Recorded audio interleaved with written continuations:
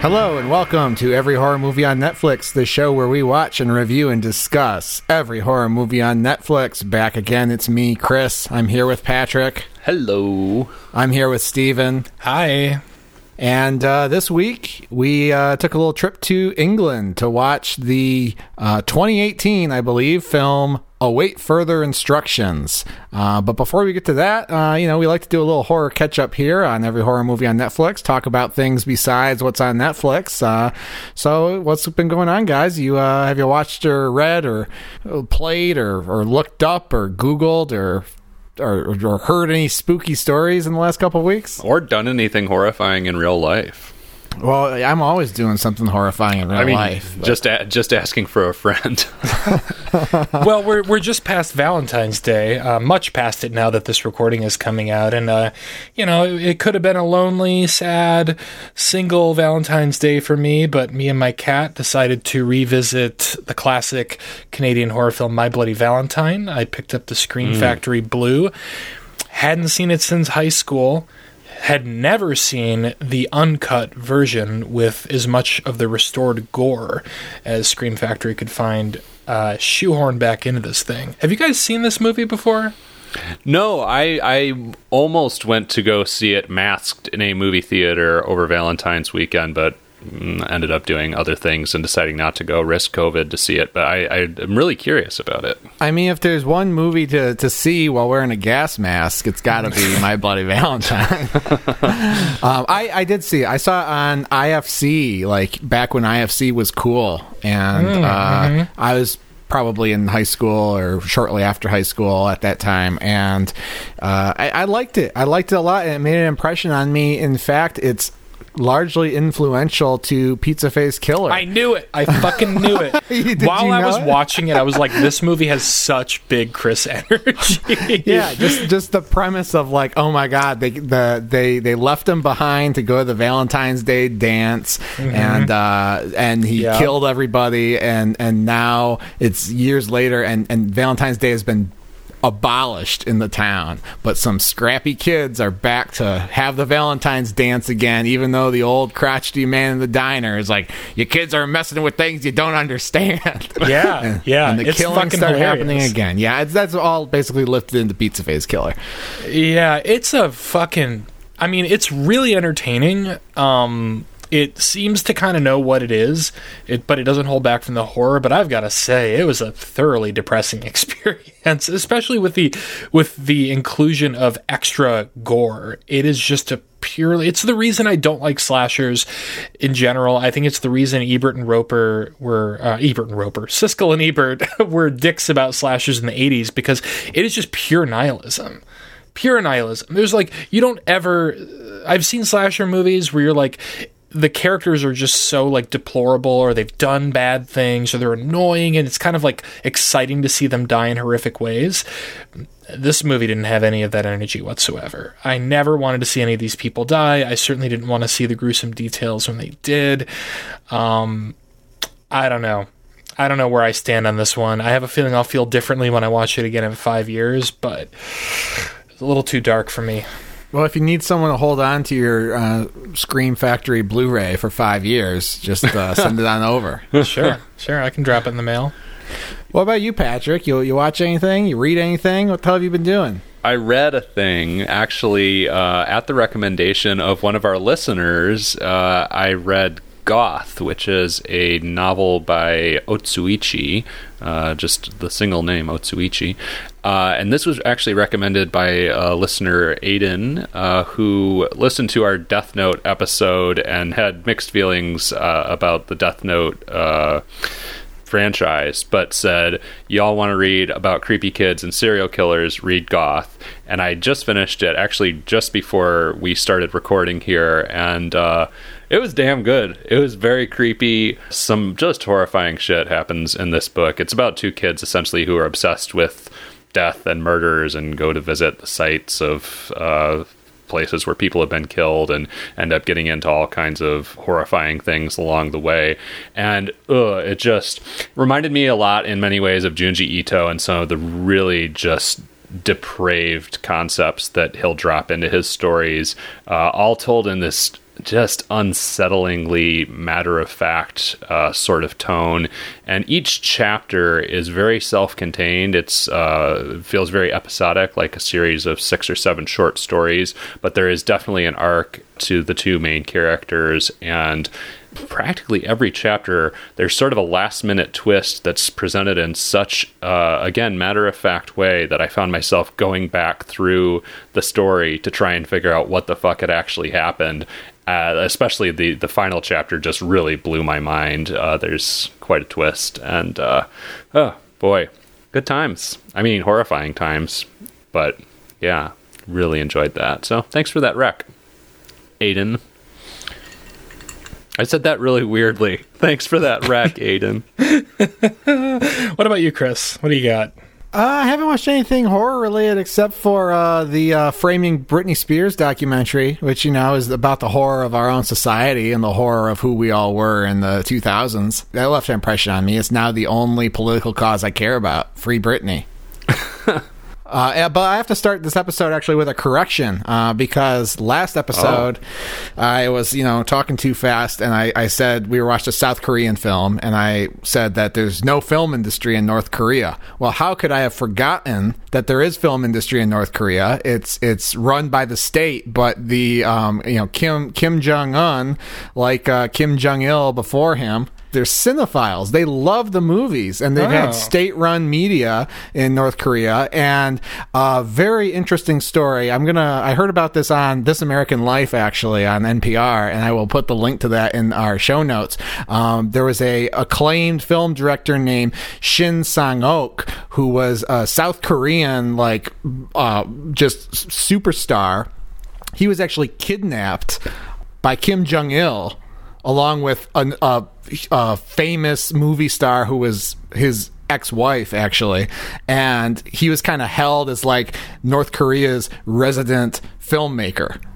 It'd be like if Korea kidnapped Steven Spielberg or something and just made him make movies for North Korea. And the story behind this is absolutely fascinating. I won't get into all the details, but like one benefit of being kidnapped by North Korea and forced to make blockbuster movies is by a cinephile is budget is not a concern. Like they would make action movies and they'd be like, oh, you want to blow up a bridge? You want to blow up a train with the bridge? Here it is. Really interesting stuff. So I'll post a link to some further research on that, but I had to correct myself from saying that they don't make movies in North Korea, because they make badass movies in North Korea. Now I want to see one. Yeah. And when you see those bodies going down with the bridge, that ain't CGI, man. Well, yeah, I mean, they do it live. I'm sure if he wanted it, yeah. Damn. Wow, that's fascinating. I'm curious to check out that story, Chris. Really fascinating stuff. All right, well, what the hell did we watch this week, guys? We watched Await Further Instructions, which the Wheel of Death chose for us. It's a very this is the kind of movie the Wheel would pick for us, I think. It kind of is. Our mechanical overlord. and kind of a interesting companion piece to #Alive, yes, which we watched last time, which was also about characters stuck in their residences and with the theme of technology and kind of how we use it in our lives. Yeah, I was thinking about that, just the weird coincidence. I mean, again, you've got people locked in their home, afraid of potentially some sort of virus or contaminant outside, and I don't know, it was just a very strange coincidence, but then I was also like, well, maybe we're also just seeing the pandemic in everything at this point. Yeah, I mean, it has about as much in common with #Alive as Scare Me does, I think. We're just seeing everything through a different lens now. But I did think of it as well. This is an interesting follow-up. So it's a pretty simple premise. The film is set in the UK, and it centers around a young man named Nick who's bringing his new girlfriend home for the holidays, but he hasn't really been home for some while, and so he gets there, and there's some, kind of some tension, some drama between him and the rest of his family, which are his mom and his dad's dad, and then his sister who is pregnant, and his sister's boyfriend. And it's just your classic home for the holidays, not getting along with the family story. But on Christmas morning, they find out that there's like metal shutters kind of wrapped all around the house. They can't leave. They don't know what's going on. They heard the night before that there's a terrorist attack in the area, so they think maybe it's a government response to the terrorist attack.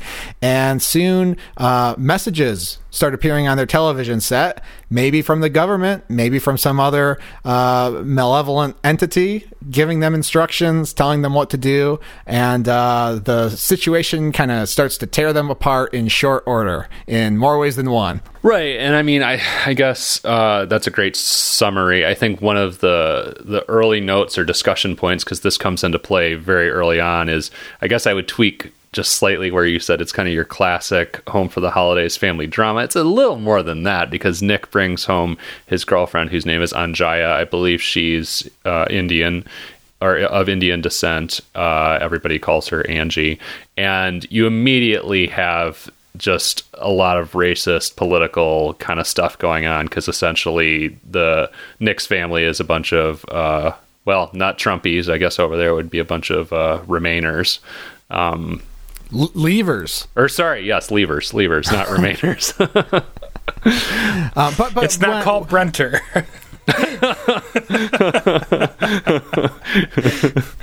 That's what it's going to be called when David Brent brings the European Union back together. I did misspeak when I said, it's not basically a typical drama in terms of a film, but it's the well-known story of you go see your family during the holidays and you find out that their politics are completely perverted and you don't want to talk to them ever again. Yeah, I guess that is pretty standard now that I think about it. Yeah, it's a pretty shop-worn premise.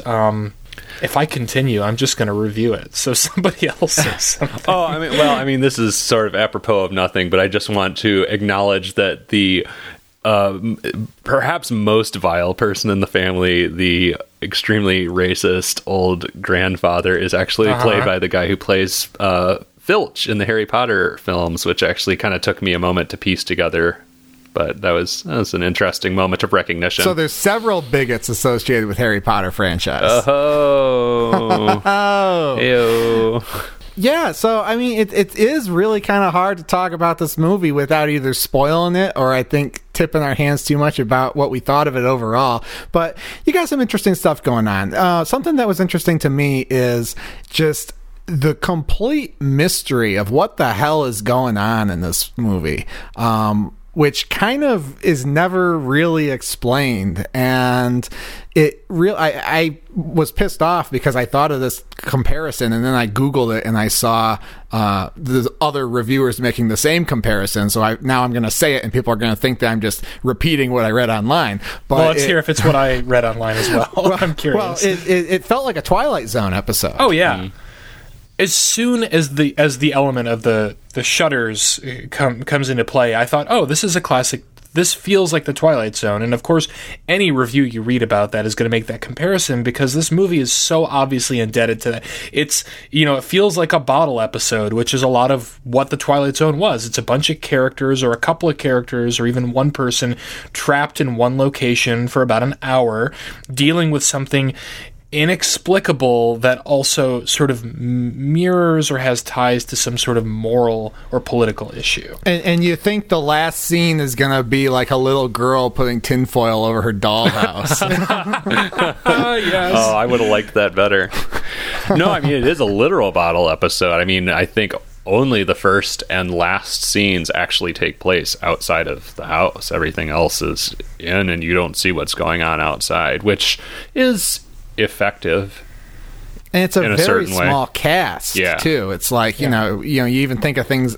I think it's the smallest cast of any sort of bottle episode I've seen, other than like Saw, where it's 2 guys in a bathroom. It's 5 people, and that's it. I think, no, 6 people. 6 people, and that's it. And you watch the credits scroll, and it's like, here's 6 names. Thanks for watching. There's 7 people, Chris. There is a baby in that woman, and that is a person. All right, you got me. There is a baby. Probably the second most racist person in the family is the pregnant sister, next pregnant sister. Yeah. I had a huge problem I had with this movie is, okay, I was on board. I was on board for the most part. I mean, I found it very watchable and slightly intriguing because there's that carrot on the stick of, are they going to explain what's going on? Is there going to be some big grand reveal? Are they going to swing for the fences? The only reason I think I was focused on that carrot, though, is because all the characters that we have in these 7 people in this house, if you include the baby, are extremely one note. They each basically have one dramatic purpose that they keep hammering at over and over and over again. Did either of you have a problem with that, or did you feel that way? Oh, yeah. Yeah, I mean, especially, I think, in a way, the one that frustrated me the most was actually Angie, because, you know, I mean, this is, I guess, you know, it's a fairly woke movie, I guess. You know, we're obviously criticizing or it's attempting to be a fairly woke movie. Let's put it that way. It's certainly criticizing the family's racism towards Angie. But Angie herself is, like, literally just there to be the partner of color who exposes these racist tendencies. Like, she's not really a notable character in and of herself, other than that she's a doctor. She's a doctor. That's what else we know about her. She's just a foil for the racists. That's it. Yeah. I don't think any of us would disagree with some of the messaging in this movie, but it just feels like I wish it had been fleshed out a little bit more. I wish these characters had been given more life, more purpose, more agency. Yeah. Right? Because it feels like it's, like you said, Patrick, it's attempting to be woke. It's coming from a really good place. Yeah. It just doesn't really do anything with that. Like, it's not, I don't think it's enough to just have racists pitted against each other and have that be their sole communication between each other. Well, and like the most topic of communication.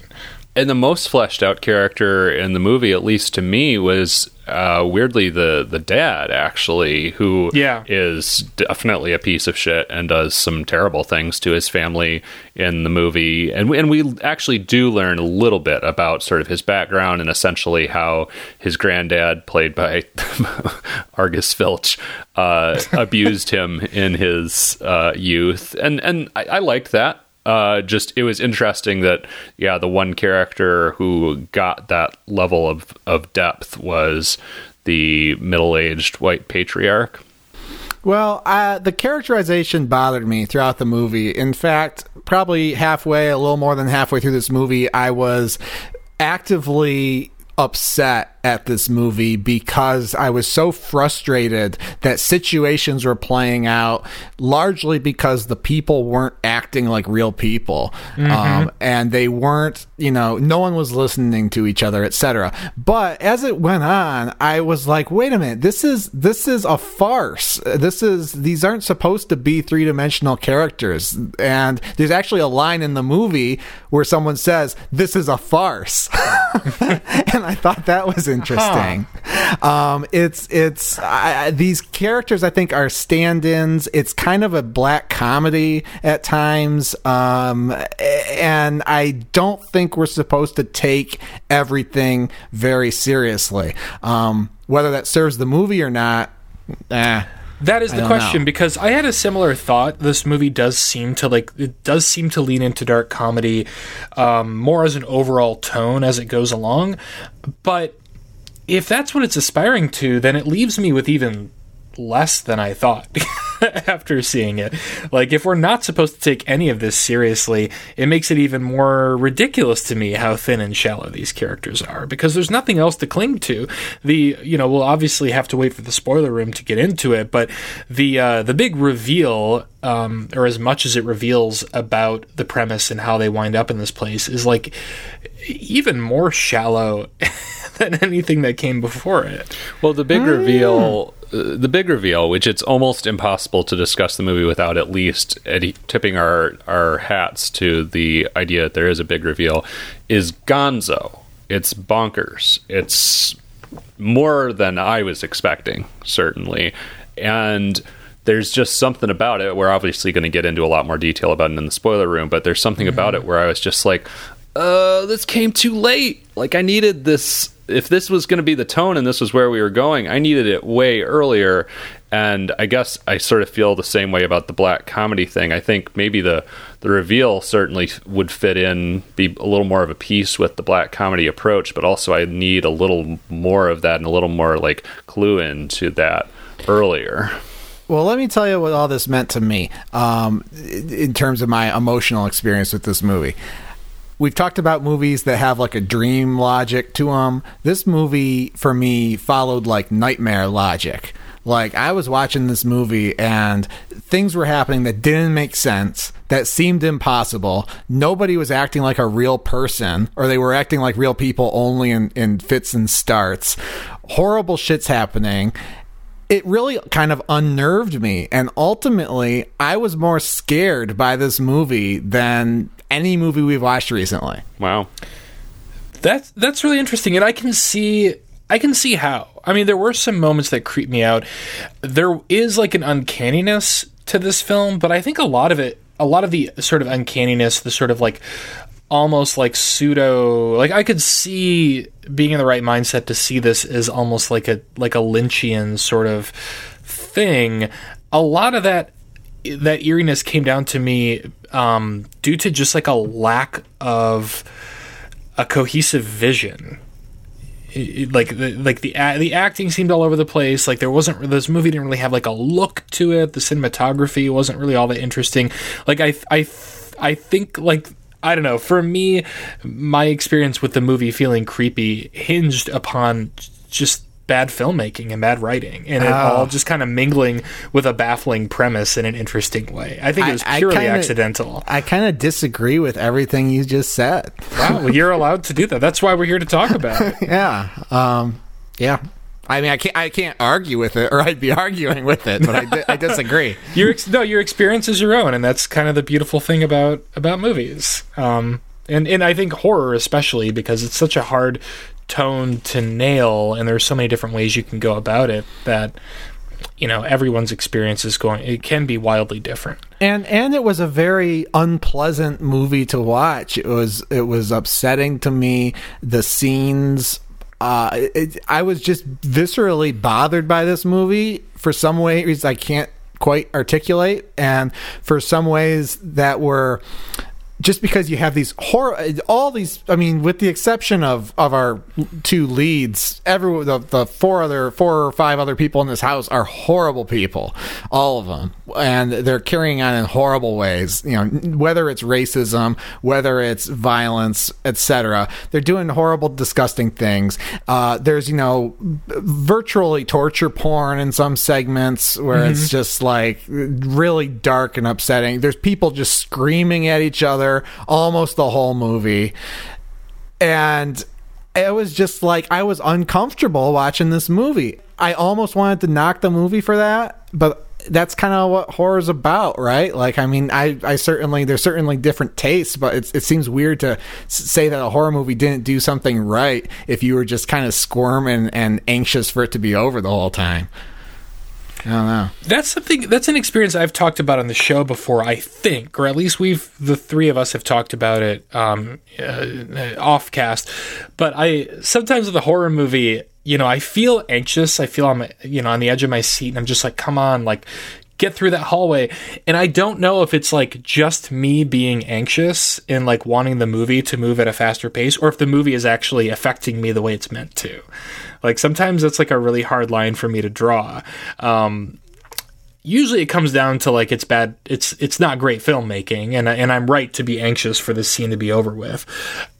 There's some weird shit in here, though, that I do have to say did kind of lend a little bit of the dreamlike quality that you're talking about, Chris. Like when the boyfriend of the pregnant sister, there's a scene where he has to like feed something like through the wall. There's like a little like vagina porthole in this cabled wall, like, and there's like a little bit of kind of minor puppetry going on there. That really freaked me out. Like once the movie like leaned into the sort of alienness of the scenario, I felt like I was in a completely different film in a way that was jarring and inviting to me. Yeah, I loved that. And I think, I don't know, my main anxiety or the main source of tension for me was figuring out what the fuck was going on. I actually wasn't, I don't know, all the interpersonal stuff felt like escalation almost in a, I don't know, it just felt mechanical to me, the way they were trying to whip up the tension amongst these people.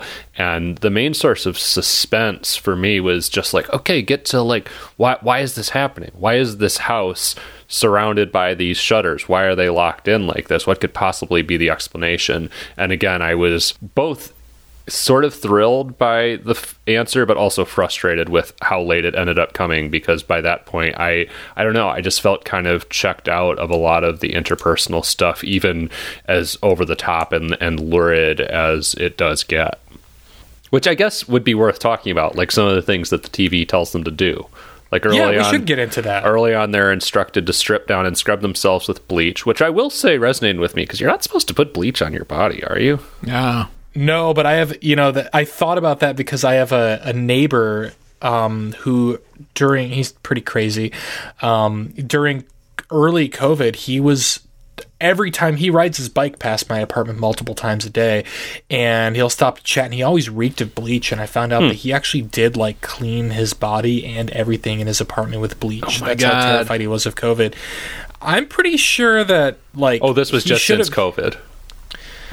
I don't know if he did that before, but that's when I figured it out. Maybe he only just like started doing it twice as much because of COVID. But I was like, he must have the poison control center on speed dial. Like, I was cringing watching these people. I feel like that would be, I don't know why, but I feel like that would be painful on some level. Like it would burn or something. Yeah, I mean, I've gotten bleach just on my fingers before. It doesn't burn, but it makes your hand feel all slimy for a long time. So even that alone just seemed kind of gross to me. I don't know. Yeah, that's a good example of some of the kind of squirmy stuff going on in this movie, though. The TV tells them to throw out all their food. I don't know. Like some of this stuff was just like, I was questioning why everybody was going along with it, especially like, say the bleach thing. I mean, Nick and Angie go up to their room to do this, or to the guest room, whatever, to do this, and they actually follow through. And I'm just like, why are you doing this? Like, I was no really one's shocked watching by you. that too. The authoritarian dad is not watching you. Like, why are you complying? I thought they were just gonna like cuddle and like pretend they'd done it, and maybe like wipe a little on their hands so they smelled like it when they went downstairs. It was really odd to me that they followed through, because they want the fuck out of there. They tried to, I mean, the way that we find out that something is wrong is that they try to escape this house overnight, so they don't have to be there for the rest of the holiday. So it just felt very strange that they all of a sudden started obeying the rules of Daddy. That really frustrated me, because we had Nick, our hero, who doesn't like any of this, but at every juncture, he basically goes along with the authority. Now, I think that's done deliberately for thematic reasons, and we will get into that in the spoiler room. But yeah, it did create kind of a disconnect with the character, where you have these characters who know better, just going along. But again, it's just it is all working on this dream logic to me. I don't know. I envy that experience, but there is definitely a lot going on with the power dynamic, and with patterns of abuse and like the sort of hereditary nature of abuse being passed down from generation to generation. It's not dealt with in a particularly heavy manner, but that's definitely an element going on here. I was fascinated by the mom character. I guess. Well, yeah. Now that I think about it, some of these characters were a bit deeper than I gave credit to early on. Well, Angie wasn't. I stand by that criticism. But the mom was interesting. I liked how you could see her arc. I don't know, when her and the dad go up to scrub down with bleach, that's a fascinating and kind of heartbreaking scene, when she like hears Nick and Angie fooling around a little bit while they're scrubbing down in the other room, and so she like, I don't know, attempts to create a little bit of a flirty mood as she strips down with the husband, and is just shut the fuck down. And that actress's performance in that moment was really phenomenal, I thought, and heartbreaking. Because, I mean, and you learn later in the movie that, I mean, big surprise, the dad has been an asshole to her for years. But, the actress put a lot, I thought, into that role. And a lot of which was not even written into the script, but she put years and decades of heartbreak and abuse into that character. The dad is kind of a familiar archetype that I can't quite place my finger on, but he's the kind of guy who has, I guess feels emasculated by events in his past. So now his reason for being is that he's really proud that he's an office manager, and that he probably listens to TED Talks every day on his ride into work or something, and thinks that he's I don't know, some kind of badass. It's a little bit of an extension of like the insecure bully military dad stereotype that we get in movies. Yeah. Except like he's an office manager. Like it's just like even more pathetic that he takes his life so seriously, and his sense of faux superiority and the authority that he exerts over the rest of his family. And Granddad is actually has a military background, and has been in this shit. He was at the Blitz. He was at the Bulge. He was with Roger Waters' dad in the real shit. And he kind of cudgels the dad with that on multiple junctures. Well, yeah, and then the dad goes full military interrogation on Nick late in the movie, and literally looks up how to torture him. And this is another weird parallel. I mean, we've watched a lot of these movies lately, but I mean, this also reminded me very much of Would You Rather. Not just because someone's eye is put in great peril at a certain point in the movie, but I mean, also, again, Would You Rather, a movie where people are all fucking locked in a room with the same people. I think COVID is reaching out through Netflix and fucking with us through these movies now. I think that's just fact. And it has a very Would You Rather sort of escalation, where it's like first the TV's like, do this very easy thing, and then by the end it's like, hey, who do you want to kill today? Yeah. I will say a relief to me going into this, because I thought this was going to be way more like Would You Rather than it actually wound up being. I was worried it was going to be just torture porn from the outset. Looking at the poster, reading the description of it, it left a lot to be desired for me in terms of sort of character development and dialogue, direction, all these things. But thank God it wasn't just people ripping out each other's teeth and stabbing each other in the leg for 90 minutes. No. I don't know really what else we can say about it before we go down to the spoiler room. Except I did look up the director, Johnny Kevorkian, and was dismayed to find out that he actually died very recently, just in November. What? Yeah, Johnny Kevorkian at age 48 died just this past November from a heart attack. Damn. So he had some other work. He had a movie in 2008 called The Disappeared, which I think got some acclaim. Not very prolific, but seems like he made a mark, and certainly made a mark on me with this movie. This felt to me like, I'm assuming he was a bit older, and obviously he made a film. By a bit older, I mean he's not he's not a Zoomer. He's not a millennial. Yeah, but this felt like a first or second feature to me, where I was like, you know what, there's some promise here. Yeah. This feels like the kind of movie where I would be like, you know what, I'd like to see what this person does next with a different writer, different budget, different scenario. Really sad to hear that was it for him. That's all we're gonna get.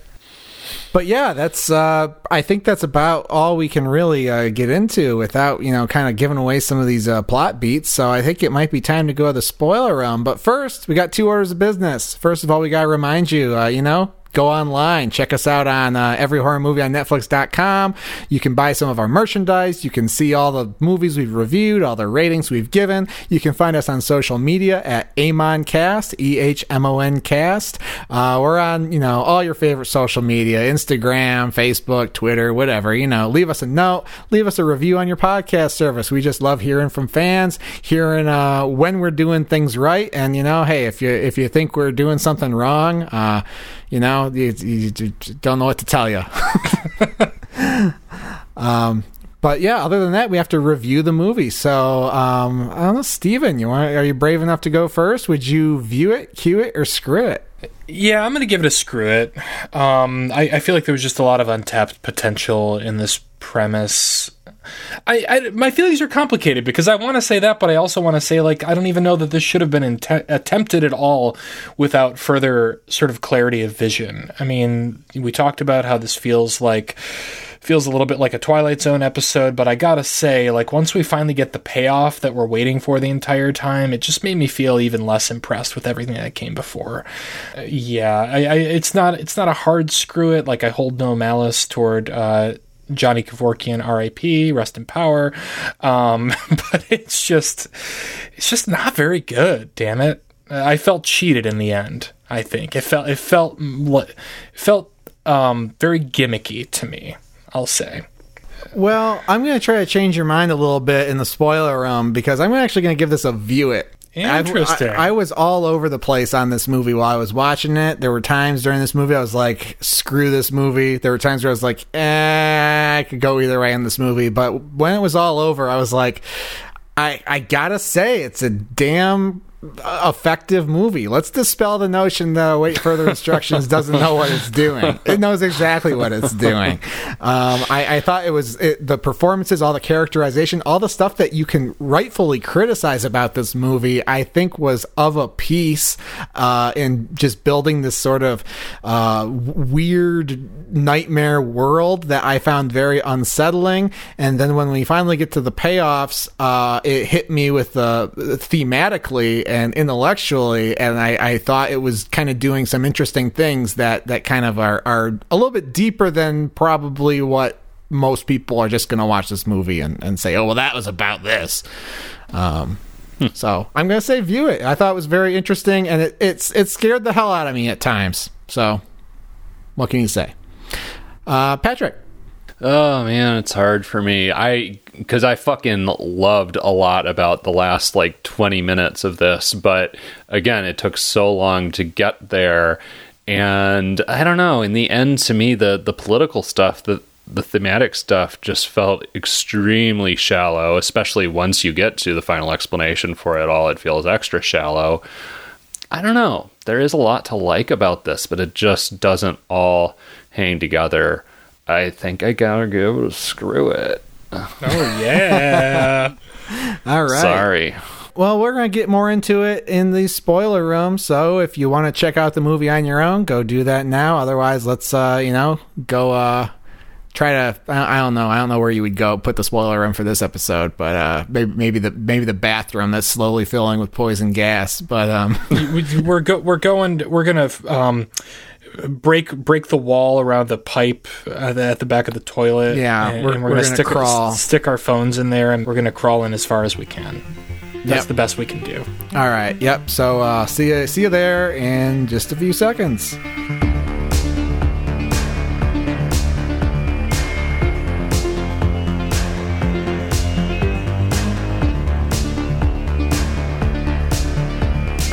Welcome back to Every Horror Movie on Netflix. We are down here in the spoiler room getting ready to spoil everything about Await Further Instructions.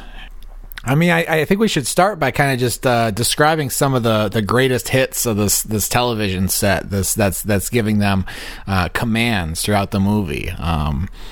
Giving you a little bit of a taste of what sorts of horrors this family has to deal with.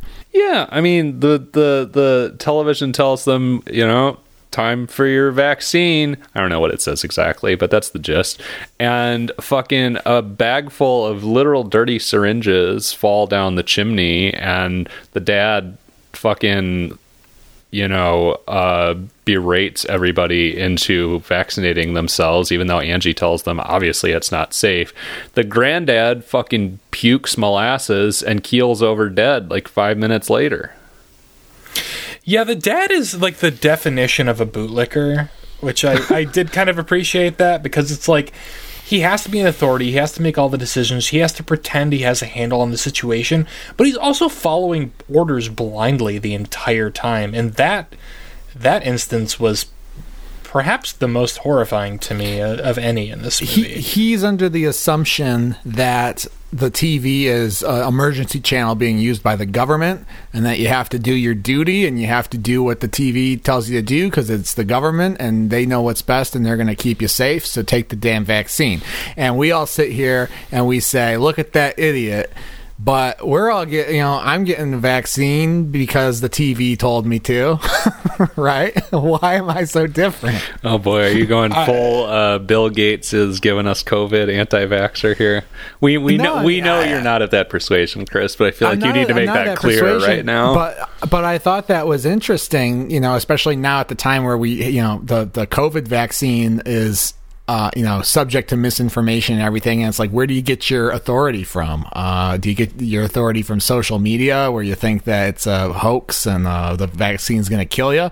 Or do you get your authority from TV or whatever authority figure you trust in your life? But we're not so different, I think, from the characters in this movie. And I guess that kind of gets into the thematic thing that I took away from this movie, which is that this movie isn't about TV or the media as much as it's about authority. Who tells you how to live your life? Who tells you what to do? And there's various lenses that they look at that question from. And the vaccine thing kind of started me thinking about it when I was watching this movie. Because, yeah. You know what? I wish we lived in a world where everyone was like the dad in this movie. And they're like, oh, there's a vaccine, take it immediately. It's good for you. That's kind of a utopia compared to what we're living in now. I mean, sure. But that theme is not well articulated to me. I mean, so you've got the authority figure of the TV, which is, of course, extremely questionable. I got my list. I got my list of authority figures, and it becomes explicit in the finale of the movie. I don't know if you want to go there now or not. There's a chain of command going from the TV to the dad, and however you want to assemble it from there on down.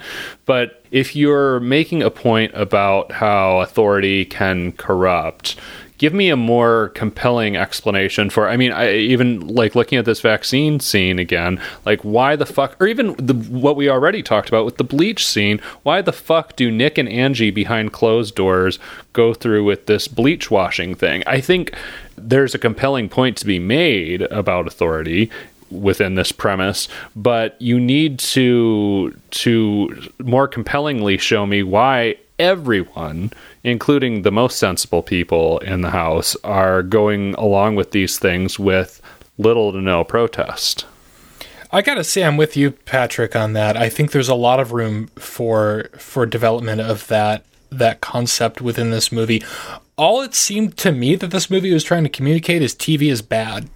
Oh, no. I feel like it's not any deeper than that. It's trying to be, but in the end, that's all it communicates, especially with the finale, the kind of gonzo, sort of half-baked finale that we'll get into at some point very soon.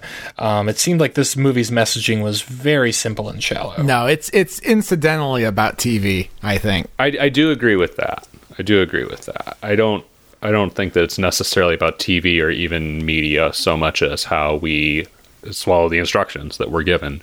Await further instructions. It's right there in the title. Who's giving you the instructions, and what are you going to do with them? That's kind of the question of this movie. Yeah. Well, for me, it's when the movie literally turns into body horror involving a television that I'm like, and it feels like that's supposed to seem profound, where I started to sort of question the integrity of the messaging in this movie. I guess I should clarify that. I thought it was profound as fuck, to be honest. Oh, that's interesting. That's where it falls apart to me, because I feel like it can't string together something coherent on the whole authority theme that twist, and so it resorts to that twist just to give you an ending, essentially. Oh, no. So that's 100% where I fell on it, Patrick, which is ultimately why I gave it a screw. Well, first, let's say what happens with that, so people know what we're talking about, and then I want to hear Chris's take on this. So, well, do we need to fill? I mean, just before we get to that point, the TV does its TV stuff. It gives increasingly upsetting instructions to people.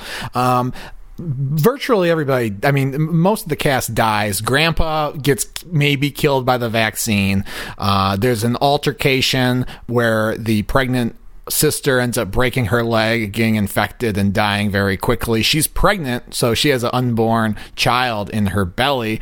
What happens to the mom? Oh, the mom gets trapped in a room after the TV said come downstairs, and there's poison gas in the room, and her head explodes. Yeah, we didn't even mention that this whole scenario involves, in addition to the barriers around the house, also mysterious pipes being run into the house without explanation that later emit poison gas. Well, the TV is it's gaslighting the entire family, and I guess like the in such a literal sense. In a literal sense. And one reason that like that kind of didn't work for me is because it only stands to exacerbate these already very superficial differences these characters have with each other. There wasn't really much that was sort of thrilling or exciting to me about that. It just felt very by the numbers. One of the big things that, the casual viewer will notice and then is later explicitly said in the movie is that, the TV, other than, pumping poison gas into certain rooms of the house, the TV and or whoever's controlling the TV isn't doing a lot to actually hurt or kill people. It all comes out of the conflicts that they have between themselves and how they respond to the instructions. A more sensible family may have just saw there were shutters on their house and gone back to bed or something and not gone all Lord of the Flies on the situation. Well, Chris, this takes me back to, I feel like this is worth mentioning. When we read the premise on the air, on the previous episode, I think you said I would just unplug the TV. Yeah, and I said I hope there's a scene where they unplug the TV and it won't turn off. And did we get that? We didn't quite get that. I think the TV does turn off when they unplug it. We didn't get that, but there was a moment in this movie that gave me a little bit of hope because it actually kind of gave me chills and drew me back to thinking about the Twilight Zone. There's a moment where our main protagonist, whatever his name is, Angie's boyfriend Nick, where and he and Angie talk about like just turning the TV off, and he's like, I'm gonna botch this, but he says something like what if I push the button and it doesn't turn off? And I was like, oh, that's a great premise. That's a great like Richard Matheson story. That's very simple. It's creepy. Like it made my stomach drop a little bit. I almost wish the movie had leaned into that kind of simplicity. I feel like where things get bungled is when it tries to be woke and tries to get into politics and social issues. Yeah, that was kind of a weird moment because it's like, why would that even cross his mind and why would he say it? It's like I don't know. But our hero's sister's husband or boyfriend, whoever got her pregnant, he died Baby somehow. Dan. I forget how. Oh, I think he dies in a fight or something. Yeah, I actually don't remember either. But the cane just comes on and pulls him off the stage. It doesn't fucking matter. It doesn't matter because what we're left with is psycho authoritarian dad, and our two heroes are the last three standing. And one of you guys is probably better equipped to explain the surreal visions that we get and what happens with the TV, because I was in a trance. I don't remember exactly how this starts. You lost time. You were in a fugue state. Yeah, so there's an altercation between Nick and the dad. God, I'm trying to remember exactly how this plays out now, actually. He knocks the dad out, and then before the dad can get back up, he throws the TV onto him, ostensibly killing him. And then we get all kinds of like really shitty looking tentacly Tetsuo the Iron Man nonsense. I thought it looked great, but I mean, so same. Wow. I mean, it looks great in a lo-fi practical effects like 80s kind of way. That was what I was loving. I thought Tetsuo the Iron Man as well. Yeah. Oh yeah, sure. Or Cronenberg. Obviously, I mean Cronenberg is the very obvious comparison to make here.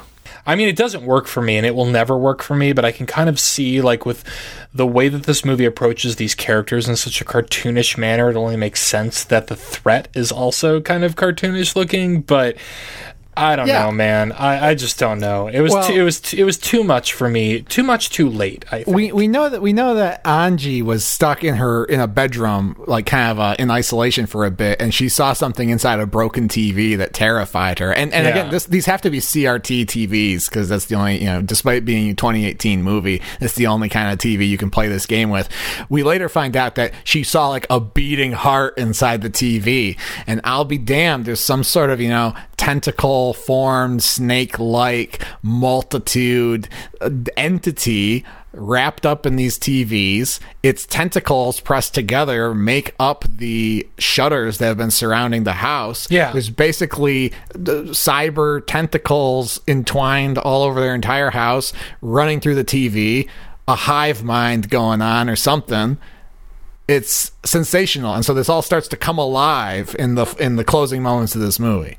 Oh, sensational is the perfect word. I mean, these tentacles look like some look like they were stop motion animated, some look like they were filmed like the film was run in reverse to make them look like they're rushing towards a character and ensnaring them. I loved it. I love practical effects. I loved the unnatural appearance of it. You give me this in the last 20 minutes, all of a sudden I'm hooked. And not to say that I wasn't, I don't know, it's just such a jarring transition. I wished this had been one thing or the other, or that it had chosen to be one thing sooner. But I feel like there's a lot of movies that kind of save that iconic monster madness for the very end of the movie. Sure, I don't know. To me, it was. This is clearly a very low budget movie, and it was really hard for me to tell. Like, is this an homage, or is this the best they can do, or is it they took the best they could do and turned it into an homage to try and cover up for the fact that it looks very silly. It exists in a weird place that just is totally incongruous with the tone of the rest of the movie. And yeah, I'm with you, Patrick. I was suddenly 1,000,000% more interested in what was going on once this started happening. I was getting, those late 80s Stuart Gordon vibes. But It felt to me like that whole sequence would have been better suited as like a 2-minute ABCs of Death short and not the final act of a feature film. Yeah, that's sure. I would have liked more of a build-up. No, but because then there'd be less mystery to it. We do get the glimpse of the things when the guy sticks his phone through the hole in the wall to see what's outside, and it's very vague. So there is a little bit of something there. Something's coming. I don't know how much more of it they could have shown without taking away from the finale, and really surprising you with this bonkers of a finale. I think is the only way you could really answer the mystery in a satisfactory way. I mean, it certainly beats them all like falling asleep and waking up in a lab where Vincent D'Onofrio is a government scientist and he's like, let me explain how the government did this to you or something. Okay, two things. I have two things to say about this. One, I am sick and tired of the constant denigration of Vincent D'Onofrio on this program. Vincent D'Onofrio is an incredible fucking actor, and I feel like he's been turned into a joke, and I don't appreciate it. I'm sorry. That's how I associate him. I associate him as the exposition guy who shows up 20 minutes from the end of the horror movie because that's what he was in Sinister. I know he doesn't deserve it. I kid to a degree because I did have a similar perception of him for a while. Fucking watch him in Daredevil, though. Holy shit, that motherfucker can act. Second, I forgot. Actually, well, here's a question I had for Steven earlier. I forgot what the second thing was. You talked about how this didn't look good to you, and I'm just curious, like, how could you do it better? Because in my mind, the only other real option is to do this with CG, which I think would have looked like shit, and which I would have found horrendous, and certainly not as entertaining as this actually was. I mean, how do you think how would you have done this better, I guess? I mean, that's a great question. I don't have an easy answer for it. It was just so jarring that I don't know. I think it stands fine on its own if you're looking for a silly denouement to a very silly movie. But this is a point in the movie where like we're finally supposed to get an answer as to like what this outside threat is. Finally, all the themes are supposed to tie together, and they didn't very well for me, and it just made the monster kind of laughable to me in the process. That was my original second thing to say about this. Was Chris said, that this is the only way to end this satisfactorily. It was not satisfactory to me. I'm like, and again, I don't have a better answer to this situation. That's the screenwriter's problem that they wrote themselves into. I don't have a better explanation for why shutters are over this house, but just like, oh, it's alien thing. Well, we still don't know what it is. Was not satisfactory. But it could also, I went a couple of ways on this while I was watching it. I was thinking, okay, it would be really cool if they can somehow pull off a very wild visual sort of answer to our question of what is outside the house, what is trapping them in. That would be really fun. Or you wanted the girl putting the tinfoil over the house, the dollhouse. Or it could have gone in the direction of like It Comes at Night, where it's just like so minimalist that we get nothing. We get no answer whatsoever, which is incredibly frustrating no matter how you slice it. I think the middle path would have been better, which is what you're describing, Chris. that Twilight Zone ending where we're like, we just get one kind of shocking image that like zooms us out of the experience, and then we're done. That would have been fine with me. Dude, honestly, yeah, if you end it with like a little girl in, a war-torn future or something, like, acting out her own family trauma in her dollhouse and trying to keep everybody safe with like aluminum foil. You know what? I'm going to say it. I like that ending better. Patrick, Chris, and Steven rewrote the movie this time. Look. It was a joint effort. This entire thing was just the whole story. You zoom out, you zoom out, zoom out. It was all just a couple of molecules interacting together within a clown's tear. Like, that would have been brilliant. It was just a little boy on an airplane drawing pictures on a coloring book. But Chris, I want to know how this came together thematically for you. That's what I'm dying to know. So there's a couple revelations in this finale, and one of them is these crazy monstrous electronic tentacle things are filling the house, and Nick realizes that like, wait a minute. They're not like killing us. Like, they aren't actually doing anything to us. And he kind of says explicitly in that moment that like everything bad that has happened to this family has happened because of themselves tearing each other apart, basically, right? Yeah. So, the easy interpretation is that, it's about TV, it's about Fox News, it's about people, zoned out on TV, losing their humanity, turning on each other, etc. Like I said, I think it's about authority, and that could be TV, obviously. It's also a lot about religion. There's a cross hanging over the TV the entire movie. That's right, yeah. The movie is set on Christmas. The dad, who's an authoritarian, takes Christmas holiday very seriously. It's about the authority that comes with parenthood, especially fatherhood, in the father and the grandfather and their whole sort of like... The father has that weird monologue to Nick about what it means to be a father, etc. And certainly he uses his role as the patriarch of the family to get everybody else to do everything. And it's also about government and the authority of government and how... basically people defer to the TV because they assume it's the government. The government knows best. They even, defer to the TV before it goes rogue when they're watching the news and there's a terror attack and all that stuff, and they, and so on. So what do we get in the final reel of this movie, so to speak? It all assimilates. We have the cyber tentacles come in the house, and they basically resurrect the father in the artwork that you may have seen on the Netflix thumbnail. The tentacles are in his mouth. They're using him basically as a puppet, and that's like the only time the entity has a voice, and it talks to Nick, says something about, your extinction is coming, etc. Before that happens, the TV basically like makes everyone think like the rapture is happening or something. There's all these like angelic visions on the TV. It says, "We are your resurrection," all this holy language, which really moves the father like to tears. He starts kneeling. He thinks God is in the TV now. And so we get the ultimate, and then the final act. I mean, I don't even know what happens to Nick and his girlfriend. They just kind of like lay down on the floor and get assimilated by the tentacles. But then they actually the tentacles consume Nick's dead sister, strip her flesh down to bone, and the unborn child remains. And the unborn child's first glimpse is this TV, which gives it the name and says explicitly, and what maybe too on the nose, "Worship me." But this all started clicking for me when I saw this puppeteer dad walking around. I'm like, all right, so we have television, we have God, we have fatherhood, and we have government. And like, they're all becoming the same thing right now. The television has become the father, has become God. And then in the last shot of the film, where we pan out and we see that the whole neighborhood has basically been assimilated by this stuff. It's a de facto government, if you want to take the analogy there. But at the minimum, we've got television, religion, and fatherhood coming together through this unholy vessel of the father, given a voice, saying, "I'm your extinction." And, I think that's what it's about. Where do we get our authority from? And is it good for us? And I don't know exactly what it's trying to say, but it really gave me a lot to think about.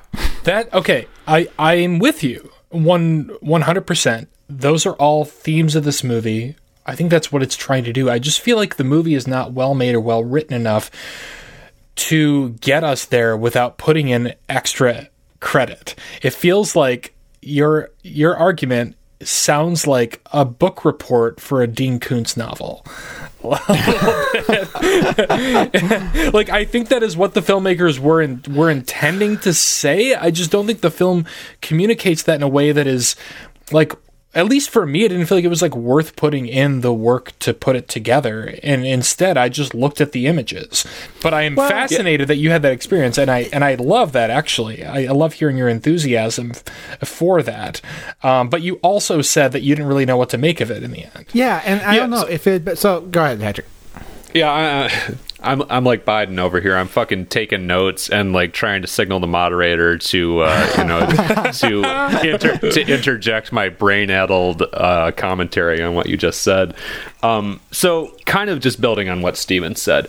This is reminding me a bit of the conversation we had about A New Nightmare, and you said, it's about celebrity, it's about this, it's about that. And my response to both those movies is, sure, it has those things in it, but that doesn't, to me, mean that it's actually about those. And when I say it's not about them, I mean it doesn't articulate a cohesive statement on those issues to me. Like, you need more than a cross over the TV to make a point to me about religion. And as you kind of detailed more of the final developments that are related to religion in the movie, I was like, oh, you know what? Actually, okay, yeah, that makes some sense. But also, it doesn't set it up. It doesn't do the work. It gives you a cross over the TV early in the movie, and then it gives you this religious gobbledygook from the TV in the final moments. And to me, it doesn't add up to something cohesive. And as Steven said, I mean, you even said it yourself, Chris, you don't know what it all adds up to, but it gave you a lot to think about. And I guess that's my problem. You know, there are ideas here.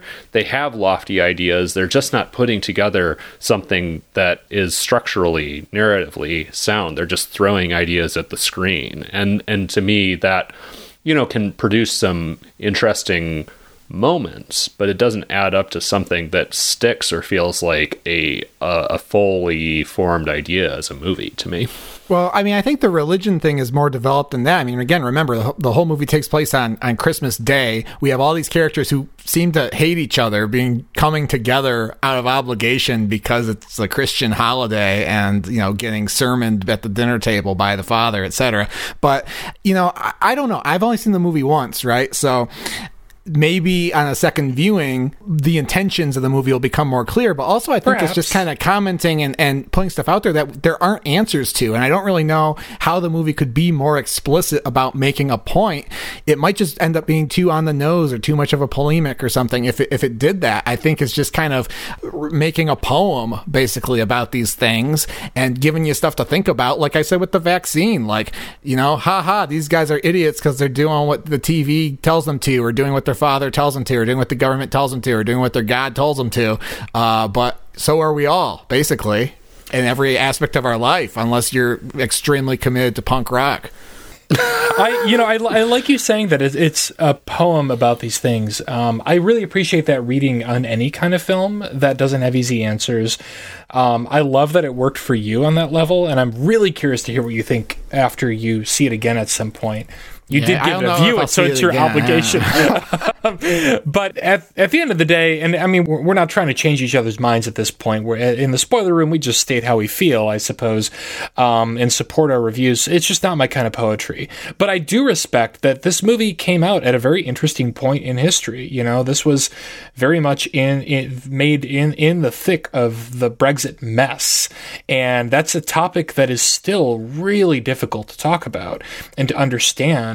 Something that's still developing, really. And I do appreciate that. It only just finished being done like a month ago. I know, right? And then we have to deal with the aftermath of that, and what does that mean, and what do the initial Brexit supporters feel about the decisions they made early on?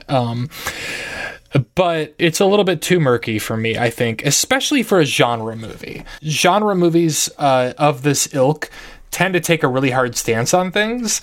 That's why the genre is employed, because it's a way to horror is often a way to talk about really difficult things in a way that isn't literal, but that still has like a clearer message when you strip away the monster and the existential threat. And this is a movie that like is only more confusing to me because it goes to the lengths it does to explain the otherworldly entity that is causing all this to happen.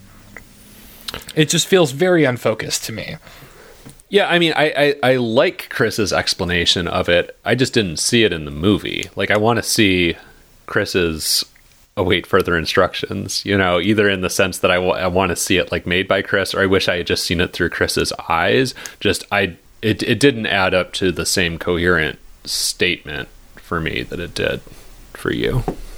Well, one of the reasons it's hard the whole movie was a little bit murky is because it's, you know, a British movie and they're using British slang through the whole damn movie. You can't understand what anybody's saying. Oh, that didn't bother me at all. Oh, it didn't? All right. No. Yeah, me neither. I mean, to be fair, though, I grew up having access to BBC America. Oh, okay. There you so go. I'm very used to. I sometimes I still watch an old episode of The Good Office, as I call it, and I'm only just now getting some of the jokes. But I mean, I also had subtitles on, like I do for many things that I watch. So I want to. I mean, the definitive thriller about technology gone rogue in a British household is Wallace and Gromit in the wrong trousers. Oh, yes. hell yes! I can get behind that. That's a view. Now that's 3 view it. Yeah. Can I want to actually go all the way back to the very beginning of this movie briefly, because I kind of scanned through it again right before we started talking. And I'm curious to hear what you have to say about this, either of you, if anything. So I love it when we get an opening like text crawl or anything in one of the movies that we watch. Oh, yes. And this movie begins with a quote attributed to no one, which is hilarious to me. Mm-hmm. It's the things you love that will kill you. Chris, given that you have created a very well-rounded assessment of what this movie means to you, what do you think of that line? I'm glad you brought that up because I forgot all about that. I think it's two-pronged. Literally, it means, you know, in this movie, basically, their family kills them. Yeah. You know, the family kills each other, basically. But, you know, going back to the 4 things, you know, television, religion, fatherhood, government, like, people love all those things. Yet those things are always often employed to drive us apart, often to fatal ends. Which, to me, to start the movie by putting that on screen seems as shallow as the observations it ends up making on those things. I agree with you, Patrick. However, now that Chris has kind of laid out his case for what this movie may or may not mean, I think that maybe maybe I've just come to a place where I can sort of sum up my read of Chris's read, in that I think this movie is really about fanaticism. Okay. More than anything. It's the things that you love that will kill you. It's not about questioning what you love. This movie is very much about like the values that some people just hold to be self-evident without questioning them. And in not questioning them, they can have detrimental effects. It's a very shallow quote. And again, it's a quote attributed to no one, which is very bizarre. But I think it does lend Johnny Kevorkian. I guess so. I wish it said it's the things you love that will kill you. Johnny Kevorkian. And then the next credit is directed by Johnny Kevorkian. Like, I would like it if it happened in that sequence. But I think that it makes a little bit more sense to me now, that line. And I'm glad that I kind of rewound and saw that at the very beginning, because I feel like if I'd thought more about that when I first read it, it may have impacted my read of the film a little more.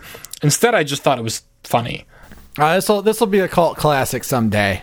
Perhaps. Write that down. Perhaps. This movie combined so many formative science fiction concepts in my life that I should have loved it. Anyway, do we have anything more to say about this movie without going further down into a rabbit hole that we can't escape from? I'm done. Stick a fucking bag of used dirty syringes in me. Damn. Well, that's the one thing that like kind of like, where the hell did the syringes come from? That was really the tentacles creepy. picked them up and dropped them down the chimney. Yeah. Duh. That was a really creepy scene just visually. Anyway, Saw 2. Just watch Saw 2. If you, it's the best parts of this movie. Honestly, yeah. Saw 2. Better film than Await Further Instructions. Well, speaking of awaiting further instructions. Yeah, Chris, instruct us. What are we watching next week? Or in 2 weeks? Oh boy, I thought about this pretty carefully. I think it's time for us to go to space. We are getting aboard Apollo 18. Oh, The movie that interesting. debunks the government. Well, we're talking about who can you trust. The government told us Apollo 17 was the last manned mission to the moon. Turns out it was Apollo 18, and in 2 weeks we're gonna find out what the hell those astronauts found up there. Okay, 2 things to say about this. I never knew that there were Apollos beyond Apollo 13, so I've always been puzzled by the title of this movie. And I've always been slightly curious to see it, even though it was horrendously reviewed when it came out. And I think I remember actively being grateful that I no longer professionally reviewed movies so that I didn't have to see it. Aliens are a phobia. But now I'm obligated to see it, however many years after the fact. You're like Oedipus, man. You can't run from your fate. And if you want to know what they left on the moon in the previous mission, I watched a documentary recently. Like there's literally like sealed bags of like poop and piss and food up there because they wanted to see how bacteria would behave on the moon. And I don't know if any of it's been collected and analyzed yet, but I hope there's more than poop and piss and fast food on the moon. I hope there's aliens. Fingers crossed. You know what? I have a very relevant confession to make that's going to break Chris. I'm ready. You ready? I'm ready to be broken. I've never seen Apollo 13. What? A Wow. movie that you reference like at least every other episode. We should do a double feature. I'm absolutely going to watch it before next episode, and then we can talk exclusively about that Wait, instead of can we- Apollo 18. we should sit do down like and we 20 should minutes on Apollo 13 and then do Apollo 18. I mean, we should just do the whole series from Apollo through Apollo 18. Get the box set. and wrap it up with Apollo Endgame. Why would Apollo 13 be the last Apollo mission? Like, why would a mission that went horribly wrong and almost killed 3 people out in the vacuum of space cause them to end the missions? Honestly, I didn't even know that. Oh. I You don't even know what happened to Apollo 13? I guess so Apollo 11 was the successful moon that was landing, Neil right? Armstrong. That Okay, was okay. one small step for man. Yeah, that's What where the happened- poop and the piss came from. Apollo 13 was supposed to go to the moon but did not get there. I think Apollo 12 went to the moon, and I think they did a moonwalk on Apollo 12. Then Apollo 13, they were going to do a moonwalk, but you'll find out when you watch the movie, they didn't make it to the moon's surface, and they made it back. Well, all right, I can't tell you if they made it back or not. Wait, so did Apollo 14 through 17 all go to the moon? Yes, I think so. Huh, okay. Yeah, there's been a lot of people who walked on the moon. Interesting.